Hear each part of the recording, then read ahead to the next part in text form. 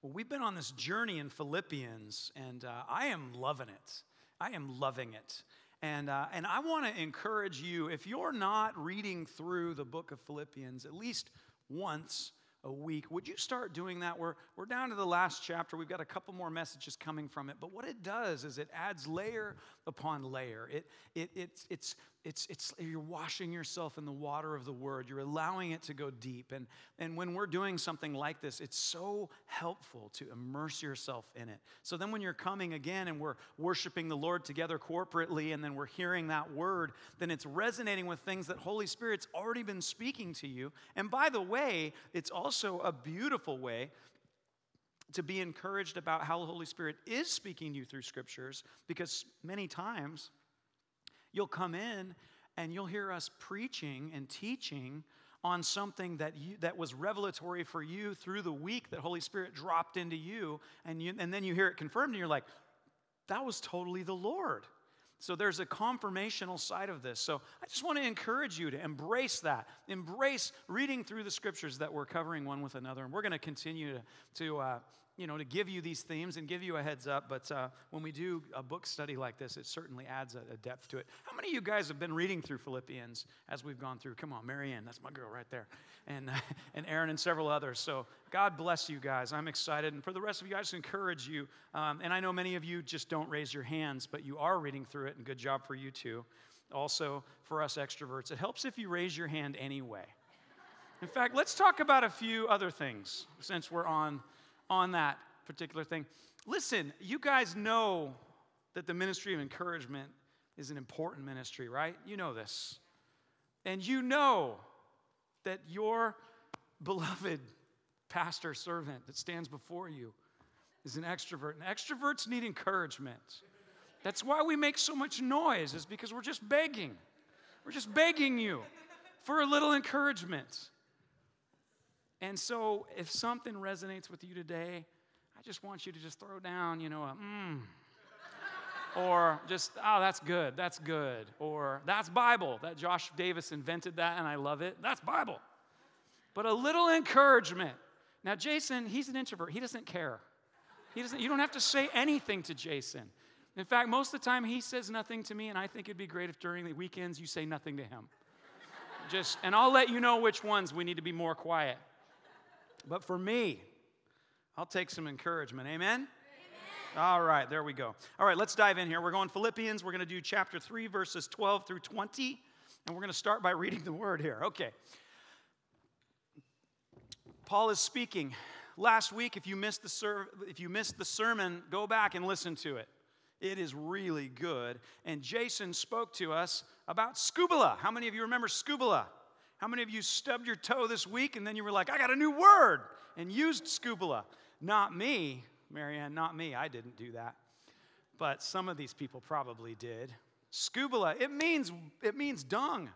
It means dung. And last week we heard that Paul was kicking it off. He was saying, all of the things that I counted as the best of the best, all of my attributes, all of my where I was born and my genealogy, all of my qualifications, all of the things that I used to count as spiritually superior and amazing, and the things that I want you to know about me, I now count those as scubala.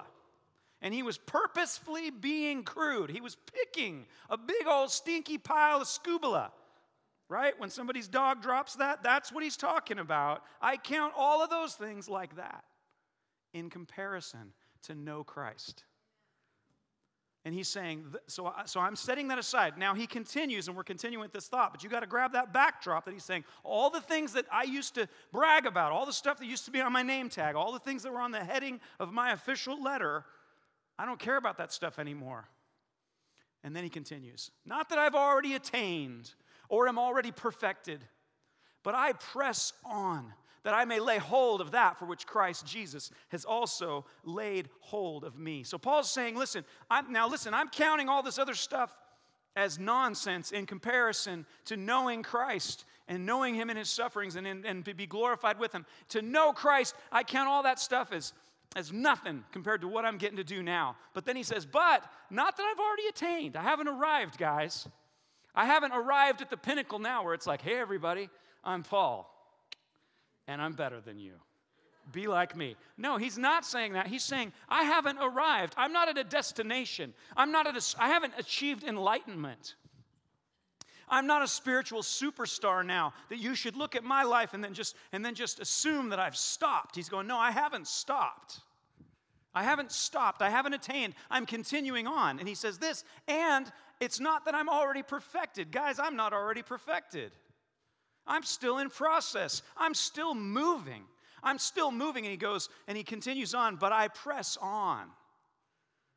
It's interesting. He says, I'm not perfect, but I'm also not stuck. I haven't arrived. I'm continuing on. I'm pressing on. Why? That I may lay hold of that for which Christ Jesus has also laid hold of me. He's saying, I trust that Christ has laid hold of me, and I can press towards laying hold of what he has laid hold of me for. I'm not held back by these other things. And I am going to continue now with what Christ has laid hold of me. Now I'm going to get back to that point, laid hold. I want you to lay hold of that in your head for a minute. I'm going to go to this next scripture. We're going to come back to this. We're going to come back to that idea. But I want to share the rest of this thought with you. He says, brethren, I don't count myself to have apprehended. So again, he's saying, I don't count as though I'm already there, as though I've already done it, as though now you're going to come to me and I'm going to give you the 7 steps of success. I'm going to give you the 3 thoughts of a winner. I'm going to show you how to arrive. No. He says, listen, I don't count myself to have apprehended, but one thing I do is forgetting those things which are behind and reaching forward to those things which are ahead. I press toward the goal for the prize of the upward call of God in Christ Jesus. This is an amazing picture, what Paul's encouraging us with, because he's speaking. I mean, this speaks right to where we are right now, okay? I want you to put on your Philippian hats, okay? You're Philippians. He's speaking to you, Philippians. We live in a very similar situation, and he's speaking to us, and he's saying this. He's saying, I don't count myself to have apprehended. I'm not already there, but I also am not despondent that I'm not already there. I don't count myself to have already grabbed a hold of it, but I'm also not beating myself up that I'm not perfect, that I haven't got everything dialed in. So he's not stuck. He's pressing forward. And he says this, I'm forgetting those things which are behind, and I'm reaching forward to those things which are ahead. I want to share a couple of stories with you guys. There was a man, and he fought in World War II. And after World War II, after the war ended, he went home, and after some time, as the years went by, he started to have some numbness in his right hand. And he thought, well, that's interesting. And as he continued, the numbness turned into almost like a paralysis of that right hand, and he couldn't work his fingers the way that he once did. And then, as time went on, then it continued to grow, and it worked up his wrist to where now he couldn't move his wrist. His hand was still, and eventually to the point where his right arm became completely paralyzed. He couldn't use it. His wife encouraged him, and like every man, of course, he was stubborn. It took him a while, but he went, and he began to go to the medical profession and go to the doctor and say, look, there's something going on here. With my right arm, and I didn't think it was anything, but at this point I can't even use my arm. It just lays limp at my side. And so the doctor began to run several tests, and as he continued to test this man, as he continued to search it out, what they found was that there was no physical reason for his arm not to work. There was nothing genetic, there was nothing physiological, there was nothing in his nervous system. His arm really should work. And there was just nothing they could find that would fix this for him. And so the doctor finally said to him, listen, I think that what's happening here, this must be something psychological. I encourage you to go and meet with a psychiatrist or a therapist. So he went to a therapist, and he said, listen, I'm here because of this situation, which I've just told you. And so the therapist began to work with this man. And as he worked with this man, asking him several questions, and he met with him for quite a season. And after a certain amount of time, then the therapist stumbled upon a story that this man told, and this man said, I served in World War II. And he said, there came a point where me and one of my dear friends, we were trapped in a foxhole. Almost all of the rest of our platoon was killed. And we were trapped in this foxhole. The enemy is continuing to come upon us, and we're holding our ground, but we're doing everything we can. We can't retreat because they'll take us. We'd called for backup, but they weren't there yet. And so we were trapped in this foxhole. And as we continued to defend, and I fired my rifle and would keep them back, and we would just keep sporadically just shooting just to keep them back, to let them know we still have ammo. It's not safe for you to come overrun us. And during that time, my fellow soldier, my friend, was shot. And I didn't know if he was, was it fatal or not. I couldn't stop to see how he was doing. He just knew he was next to me. I heard when the bullet struck him. I heard him scream. I looked over. I could see that he was shot, but I didn't know how serious the wound was. And he continued to groan, and I continued to hold our ground. I held onto my rifle, and I continued to fire at the enemy and keep them at bay while we waited for backup. And finally, my friend began to make noises that made me think he may not make it. And in the midst of it, he said to me, I'm so thirsty. I'm so thirsty. Can you please hand me your canteen? But I couldn't let go of my rifle because I had to hold back the enemy. And so I continued to hold the enemy back. I continued to protect our position and to hope that backup would come. And I told him, listen, I've got to hold them back because if I stop, they're going to overrun us and we'll both be killed. Just hold on, man. Just hold on. Just hold on. He said, please, just give me a drink of your canteen. I'm so thirsty. Please give me a drink. I'm so thirsty. And he said, come on, man. Just hold on. They're going to be here soon. You know that I can't. And indeed, backup did come, but at that point, his friend had passed. And when he returned home, that continued to haunt him to the point that what he began to believe was that because I did not use this hand to give my friend some kind of comfort in his last dying moment, why should I be able to use it now? And it gripped his heart and it broke him in such a way that he literally, physiologically stopped using that arm for anything to the point where he lost use of it because his own heart was condemning him. And in his heart, it's like, if I can't use this hand to save a friend in need in their moment of need, then why would I be allowed ever to use this hand for myself? And the therapist began to walk him through, and he asked him those questions that must be asked. And beloved, let me tell you something. It is important for each of us as God is coming and we're born again that we do embrace the process of healing. That we embrace allowing the Lord to heal our soul because many of us have similar wounds. And when you're born again, you are born again. You are a new creation. But God also has brought healing, and that healing is a process. That's why we have ministry time with the Sozo team for just these kinds of things. And so the therapist began to ask him, he said, listen, what would have happened if you would have set down that rifle to give your friend that drink? He said, we would have been overrun by the enemy. He said, would not you then, both you and your friend have ended up dead? He said, yes, that's true. He said, would your friend have lived if you'd have given him a drink of that water? He said, no, he would not. And he said, that is true. He said, you've got to understand that your friend is present with the Lord now. He is not holding it against you that you could not defend him, protect his life from the enemy, and give him water at the same time. He understands that it was outside of your control to save his life. Even though he wanted that moment to be satiated with the canteen, I promise you he's being satiated with the rivers of life from the King of Kings now. You are a limited person. Beloved, we are limited people.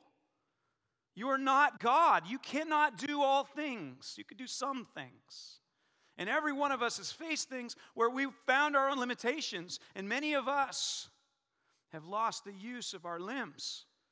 We've lost the use of our emotional capabilities. We've lost the use of things. Why? Because we're still holding on to what was in the past. And the therapist began to walk him through and he said, you need to forgive yourself for not being able to give your friend that drink from that canteen.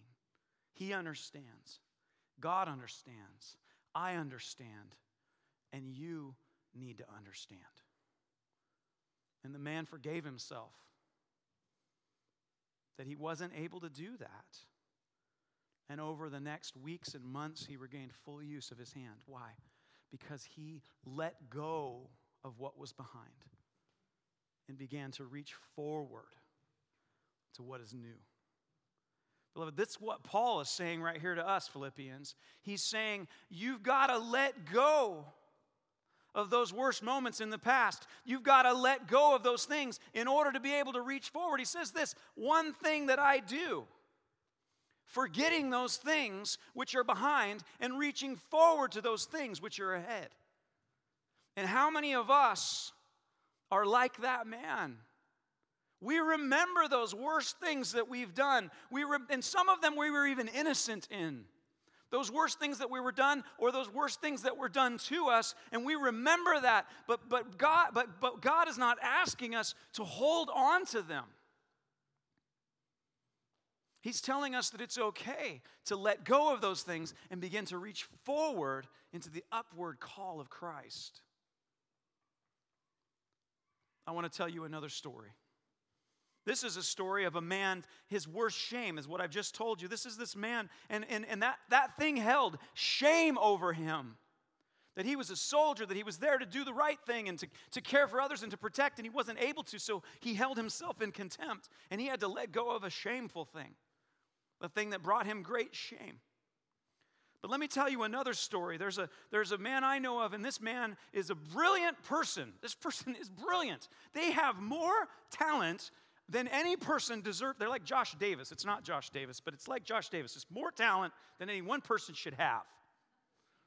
Yeah, let's just say law that for a minute. How dare you? That's right. That's Bible. Now, here's the interesting thing about this person. This person never finishes anything. They never finish anything. They have had more jobs and more opportunities and more business concepts and more halfway inventions than anyone else that I've ever met. And the story is always the same. You guys don't know this person, but every time, well, actually, you do know this person, but you know your own person. You're going to recognize this story because we all have a few of these in our life. But here's the bottom line. This person, the story always comes down to this. I remember, because when we do connect now and then, I'll say, how's it going? And it's always the same story. Oh, well, hey, how'd that last thing go? Oh, yeah, I quit that. Why? Because, you know what, it wasn't at all what I thought it was going to be. I wasn't making at all the kind of money that I need to make. Well, how much were you making? I was only making $50 an hour.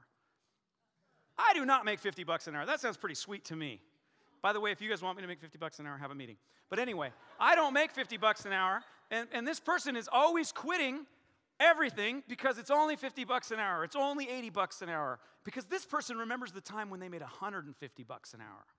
There was that time when everything was going right, and they had that sweet business set up, and they had those perfect accounts that were set up, and boy, the economy was just a-humming, and everything was going so good, and they were the king of the castle and the cream of the crop, and they were just rocking it. They were a master of their own destiny, and people showed them respect, and they were making sweet money. And now that season ended, I ain't going to just settle down for this $50 an hour job because I remember what I used to be. You see, it's the same thing in this story. And many of us know this person. So what's interesting is this person won't adjust to where they are now because they're still holding on to what's behind. They're still holding on to what's behind. Not something negative, but something that was awesome. See, it's just like Paul. Paul was saying, I could hold on to what was behind. I used to be somebody, guys. I wasn't just a dude locked in the prison. I was a Pharisee. I was the Billy Graham of the Jewish people. That's who he was. I was the revered, respected, tippity-top. I was the Pope. All right? For real, this was Paul. He was somebody. People came to him. They had religious questions. Hey, Paul, you're the guy. And many of us had those moments where we were the guy. We were the gal. We were at the top of our game. Isn't it rough when you talk to somebody and they're like, man, high school were the best days of my life. I was the star quarterback. Me and my volleyball team, we went state. Those days were sweet. Man, I used to walk those halls. Everybody knew my name. It's like, you're 53. Like, what are you still telling a story about high school? Are you telling me that you pine for the days of acne and idiots? Sorry, that was too much. Forgive me, high schoolers. You guys are amazing. I'm just remembering myself in high school, and I shouldn't project that on anyone else. I repent and I retract. All right.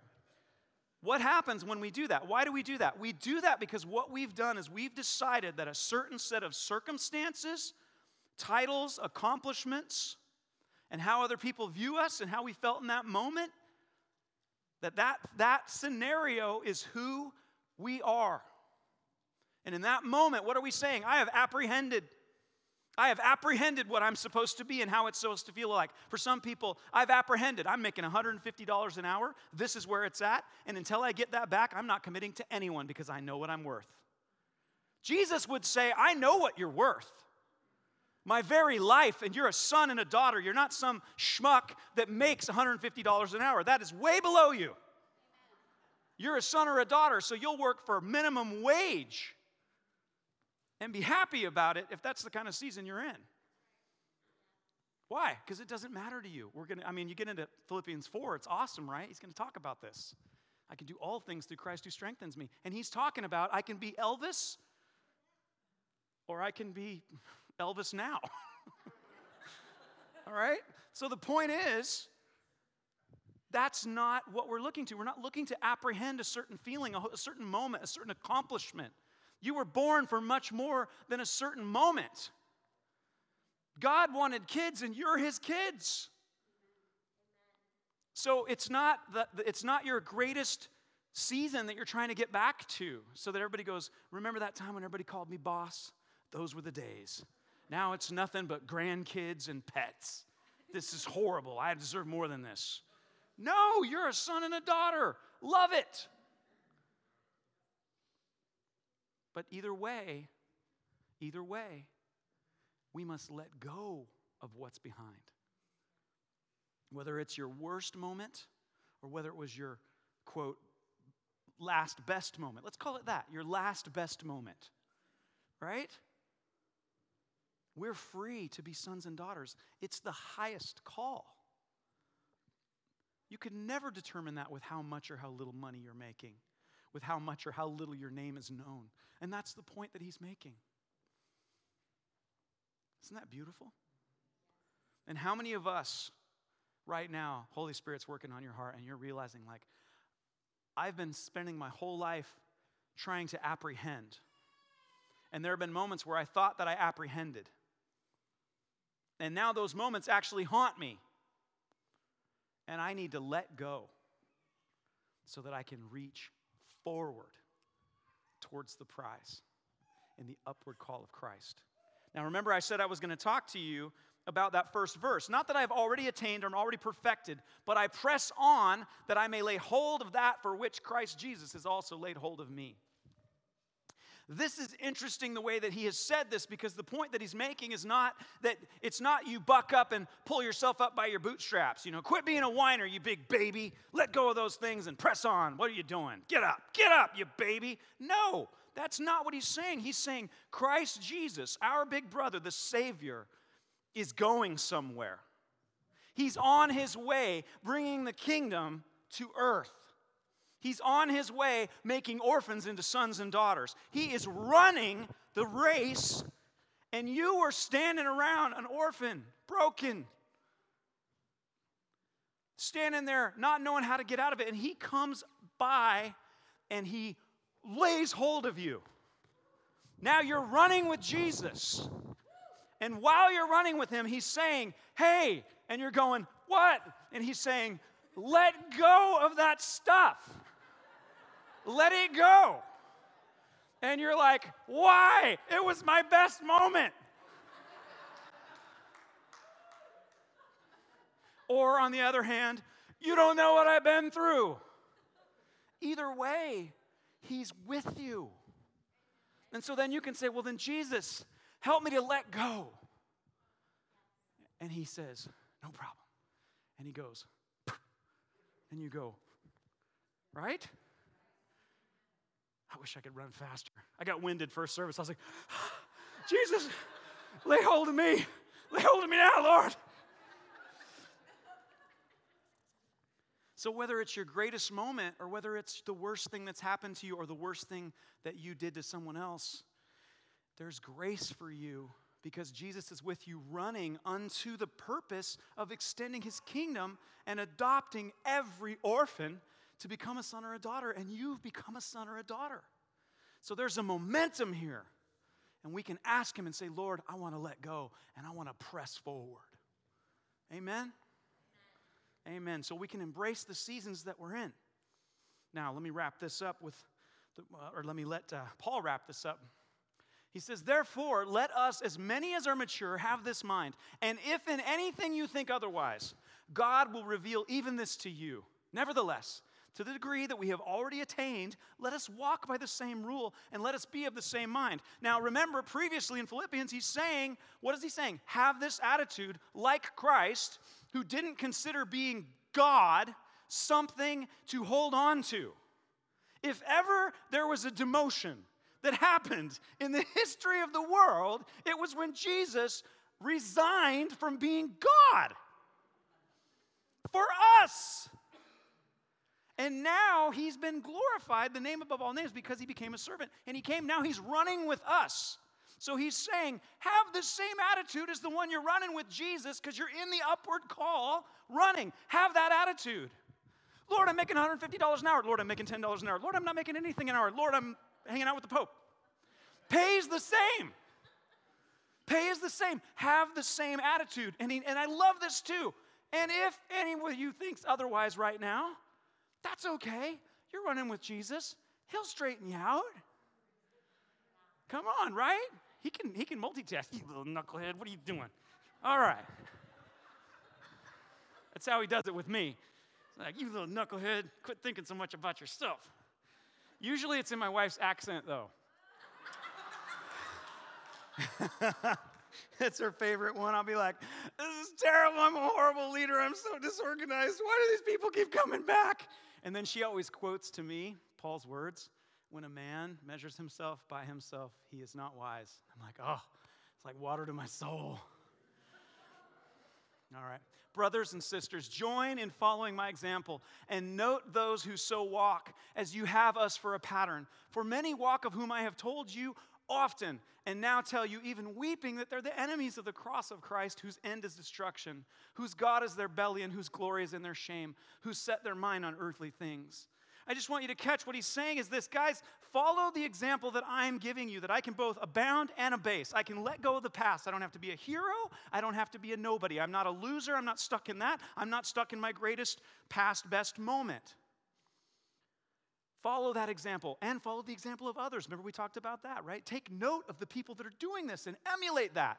And then he says this, for many in this world, it's to their shame, all they're thinking about is earthly things, to the point that they've tried to dumb down life to eat, drink, and be merry, for tomorrow we die, or to dumb down life to the actual dietary laws of being legalistic. He's saying both of those things are just earthly thinking. Don't do it. Don't do it. It makes me sad to even think about it, he's saying. And then he continues, he says, for our citizenship is in heaven, from which we also eagerly wait for the Savior, the Lord Jesus Christ, who will transform our lowly body, that it may be conformed to his glorious body, according to the working by which he is able even to subdue all things to himself. Now, many of us have read this, and we hear it like this. Beloved, here's all this great stuff, so let go of all that stuff, because the bottom line is our citizenship is in heaven, from which we also eagerly wait for the Savior, the Lord Jesus, to come and get us out of here. And this stinky old earth that's just burning and stinky and horrible with mean people that are bigger than us Christians. He's just going to come in and go, I know it wasn't working. Let me just pull you out. And we're like, come, swing low, chariot. Swing low, it's hard. That is not what he's saying. You remember when Jason kicked this off, he was talking about where they are. Okay, Philippians, you're in Philippi. Philippi is a colony. These Philippians understand what a colony is. A colony is a place where Rome, in this case, has said, okay, Romans, this is your town now. This is Rome. All the laws, Rome's laws. All the backing of the military greatness of the Roman army, that's yours. All the government, Roman government. All the customs, Roman customs. You set foot in Philippi, you're walking around in Rome. What's ours is yours. Somebody attacks you, they're attacking Rome. We got you. All right? People don't understand the law, show them the Roman law. In other words, where you live, you make it look like Rome because it is Rome, because you are Romans. So he's speaking to Roman citizens and he's saying, listen, you're citizens of heaven.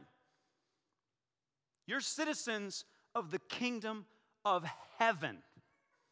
Everywhere you set your foot, hello, Abrahamic covenant, becomes your land. Every place you are, you make it like heaven. He's not saying, swing low, sweet chariot. No. He's like, bring heaven. Bring heaven, because you're a citizen of heaven. You're an ambassador of heaven. You're a prince. You're a princess. When you show up, royalty shows up. Remember that. Remember that. That's what he's telling them. Remember that. And he says, from which we also eagerly wait for the Savior, the Lord Jesus Christ, who will not only take care of you and establish heaven wherever you are, but he's also going to transform your body that's dying every day to where your body's like his. Even your body, and he's going to finish the work and actually redeem the entire earth.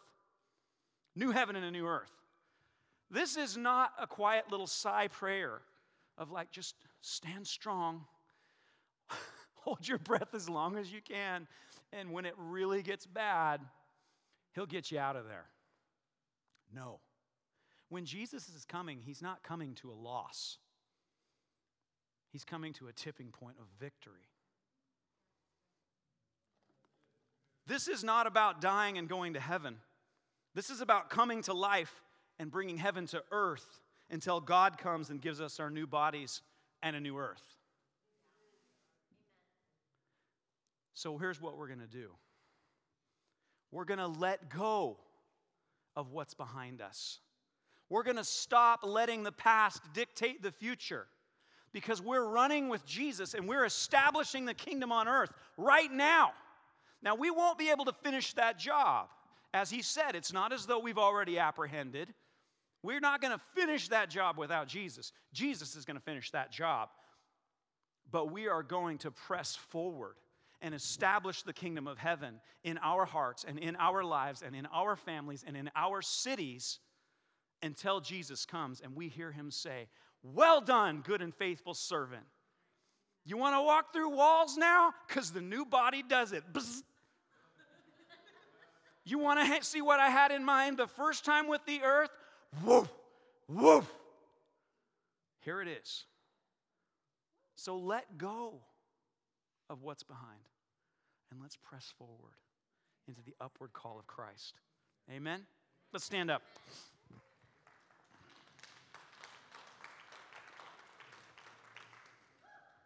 Amen, right? Yeah. Woo! I like that. I liked it when Red did that today. Woo! Hallelujah.